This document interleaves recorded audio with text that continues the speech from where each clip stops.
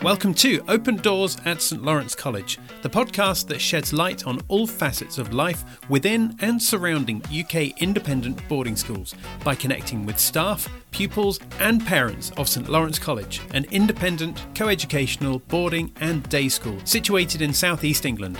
Each week we'll be interviewing people within the community, asking questions and spending time to understand more. In this episode, we speak to parents, Kelly and Matt, who have 3 boys at St Lawrence College, but they talk about what life is like for them all being part of a day and boarding school.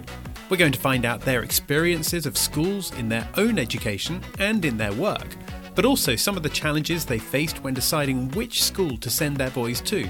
But we also get to find out a little bit more about them as people. I think you might enjoy that, so don't forget to stick around to the end. But in the meantime, let's get into this episode right now. Kelly, Matt, welcome to this episode of the podcast and thank you for being here today. How are you both? Yeah, very good. Thank you very much. Thank you for having us. Yeah, very nice to meet you, Simon, and thank you for taking the time and doing this for us. Great to have you both on this episode. It really is. Just for the sake of people listening to this who don't know who you are, could you share with us all who you are and what your connections are with the school, both past and present? My name is Kelly. I work at St Lawrence College and I deal with the marketing, admissions, development, alumni, main reception. So I have quite a few roles within the college, and I've been there for about 3.5 to 4 years this summer. Okay. For myself, Matthew Jury, and I was very fortunate to have been a pupil at St Lawrence College, dating back from 1985 onwards to 1992. So the full 7 years. And thoroughly enjoyed myself there. And Matt, after you left St Lawrence College, where did you go on to after that? I ended up joining Her Majesty's Royal Navy, where I then served a further 10 years before retiring and, as Kelly would say, getting myself a proper job. Tell me a little bit more about the Navy. Where did that take you around the world, and tell me about some of the experiences you encountered there. Crikey, where do I start? How long have you got, Simon? I joined in 1993 down at Tor Point, and my career stretched for the full 10 years. And actually, one of my fondest memories, I went out to former Yugoslavia in 94. That was my first tour. Mm-hmm. However, one of my fondest memories was in 1997, where I was asked to be part of the Royal Guard of Honour for actually Prince Charles at the time, when we went out to Hong Kong for the handover of Hong Kong. Oh, yeah. And I ended up having 8 months out in the Far East, where I went to Singapore, Japan, Australia, everywhere really, and Philippines. And it was amazing experience. Needless to say, though, Titanic came out that year, and that sank. So I was very pleased to say that we didn't sink. But do you know what? I would recommend the Royal Navy to anybody for a young lad or lady that's starting their careers or not sure of what career path they would like to go on. Mm-hmm. Phenomenal time, and I learnt some great trades as well, which have become really useful, out in the big wide world. Thank you for sharing that with us. That's very good of you. Now, Matt, let's just go back to when you first started at St Lawrence College. Can you remember how it felt when you first arrived there and you're sort of, you're walking in for the first time? Let's go back to the mid-80s. It almost sounds like Back to the Future, doesn't it? It sounds like a sketch from that. But yes, so I missed the Michaelmas term, and my parents still lived in Surrey at the time, and then they moved down to Ramsgate, where I then started up in the Lent term. So that was 1985, and at the time my father was really poorly. He was really ill. So my mum did a lot for me, and in particular found my schools and took me to sports, etc. And I remember my uncle being over from Canada, and he helped my mum, and he drove me in this big car that he had from his business, and we drove up from Southgate up the road up towards the main school.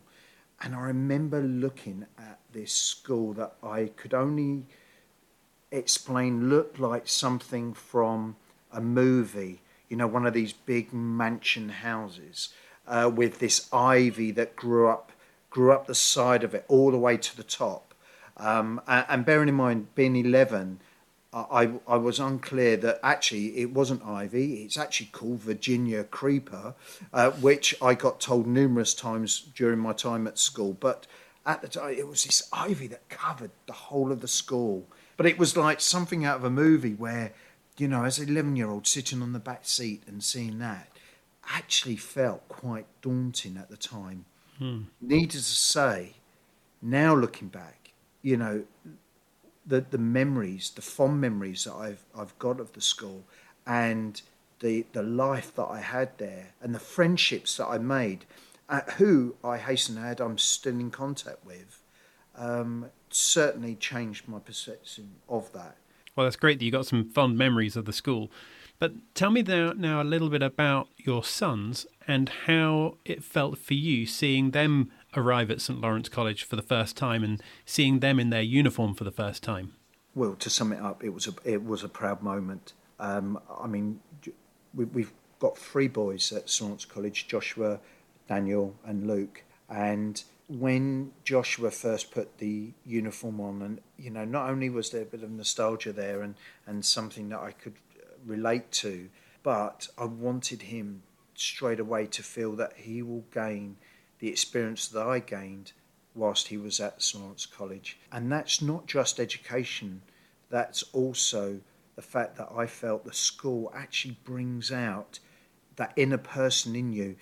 For example, you could stand up in front of people and openly talk, so it also brought into being able to communicate with people, and that could be at all different levels, which has actually helped me in not only during the being my time in the Royal Navy, but also in my work ethics now. So I think there are lots of valuable items that the school offers that aren't necessarily just educationally related. It's about developing you as a young man, for myself at that time. Engaging in your sports, being able to communicate with not only your school, standing up in front of your school in assembly, and being able to talk or do recite poetry or recite something that they wanted you to mention, doing a school play, little things like that, which really does bring you and mould you to who I'd like those boys to be as well. So when he put that uniform on, it did bring back a lot of fond memories, but also a little bit of enviness as well, because I thought he's starting off now and he's going to hopefully have those 7 years at St Lawrence College, which I did, and I thoroughly enjoyed. And I only wish him, if he can have half the amount of fun I had, he's in for a good run. Okay, so let's go back to before the boys joined the school. A question for both of you. What were some of the challenges that you faced when you were looking at different schools and deciding which is going to be the best one for your sons to go to? I think with the boy, our oldest two in particular are very sporty. So we knew that was going to be something we also needed to cater for. But we decided quite early on when the children were in the early part of junior school that we would love to send them to an independent school for their senior school education. They were previously at a village school, and which had a great reputation.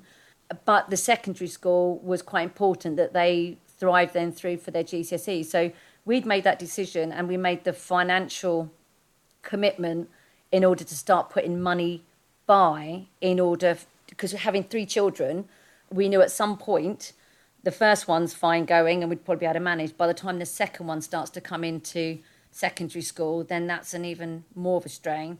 And by the time a third one comes, that's going to be expensive. So we started putting money by, and we worked out there would be 1 year that Josh would be upper 6, Daniel would be 5th form, and Luke would be year 7. But as it worked out, because of the distance that we are from the college, it worked out beneficial for Luke to start in the junior school, purely because of the transition from pre-prep to prep.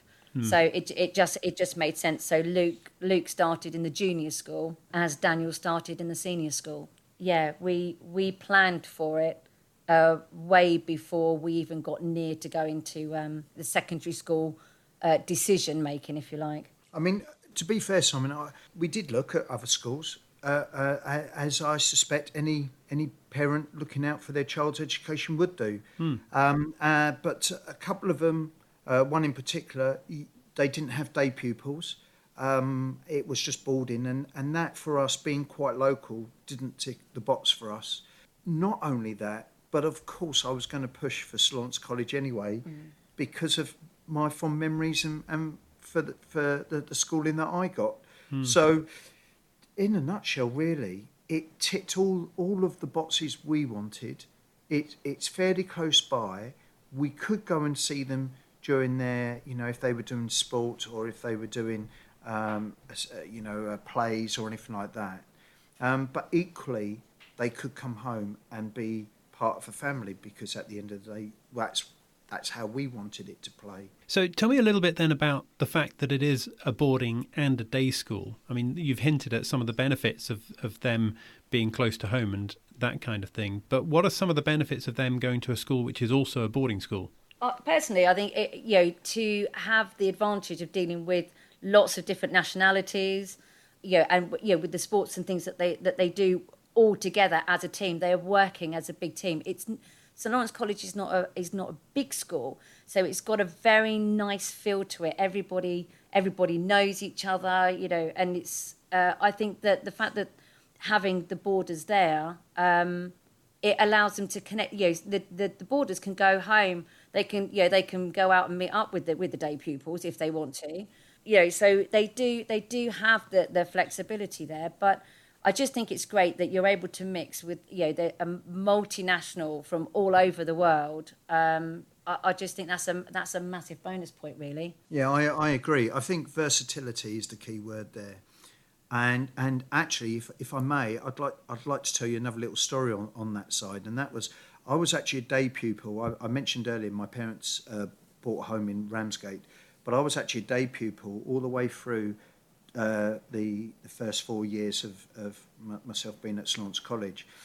And I also mentioned that my dad became really ill. Well, that transpired into losing my father when I was in the fifth form during my GCSEs. And prior to that, when I started my fifth form, the school went out their way and spoke to my mum and suggested that potentially with my home life, that it may be advantageous for me to become a boarder at school for my GCSEs to try and take away the pressure of my dad being so ill at home. And they kindly allowed me to do that, which I really congratulate them on now, actually, to be fair, because they asked me to do it, not the other way around, and they suggested it. And my mum thought that was a great idea. Not only did I become a boarder in the fifth form, and like I mentioned earlier, unfortunately I lost my dad during my GCSEs, but I ended up staying a boarder for my sixth form as well for those 2 years, and left with my A-levels, So, it's a massive thank you to the school, because they didn't have to do that, but they looked far beyond and actually looked into my family and gave me that opportunity, and I'm extremely grateful. It's great to hear that support network, and how 20 years on, 30 years on, how you're still remembering that, like it was yesterday. I can feel in your voice that you're recalling how that felt at the time. Yeah. Let's just bring it back to your boys for a second then. How have you seen them grow and develop since they first started coming to the school? I think maturity-wise, I mean, having boys is a task, but I think that they've the maturity is one thing. They're able to actually hold conversations with people. If they're asked a question, I think a lot of teenagers are well consumed within their mobile phones and media devices and things. But I think they know how to talk to people. They know how to react to different situations. They respect people, and it's just they've got a nice manner about them, I think. You know, I think school emphasises about manners and being courteous and things like that, and having that respect for everybody, which is great. I think that goes a long way. I think also in life, it's all about getting the right balance. You work hard, you play hard, and I think with the boys, you see them on the rugby pitch, hockey pitch, swimming, cricket, whatever. That's their time to play hard. The school then encourages them to work hard as well, and I've noticed them developing and adapting to that, rather than just wanting to be out with their friends all the time, or on their bikes, or on their scooters, or anything. You know, it's literally the case where now they do their schooling, then they can play hard, you know, and play with their friends as well, and do their sports. I think also they're pushed. You know, they're not allowed to just tick along at their own pace, and I think with the classes that they've got and the sizes, the teacher can identify if they're dragging slightly, and they're able to kind of go, come on, you can do this. You know, you've got the ability to push this through. So it's really nice that they have that. They don't give up, and the boys are then pushed at that little bit more, and it's recognised. So I think that the boys, I think they will appreciate it, I'm sure, when they're older. But but the maturity. I think the way that they speak, the way they converse with people, it makes a big difference. And it's nice when you get compliments from other people to go, that's the thing. What nice kids, or aren't they nice? Can't they hold a conversation, rather than just getting a grunt or a. That's it. That's if you're lucky, if you get one of those. I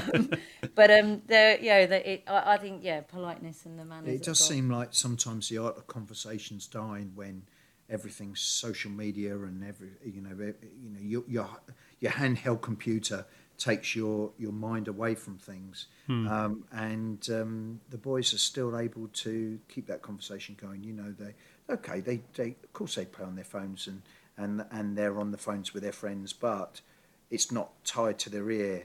And it's, I think, like I said earlier, it's all about that communication. It's being able to communicate to all levels of people, from CEO, directors, all the way down to the engineers, the shop floor people, and that kind of thing. And that's very, very important. That's really good to hear. It really is.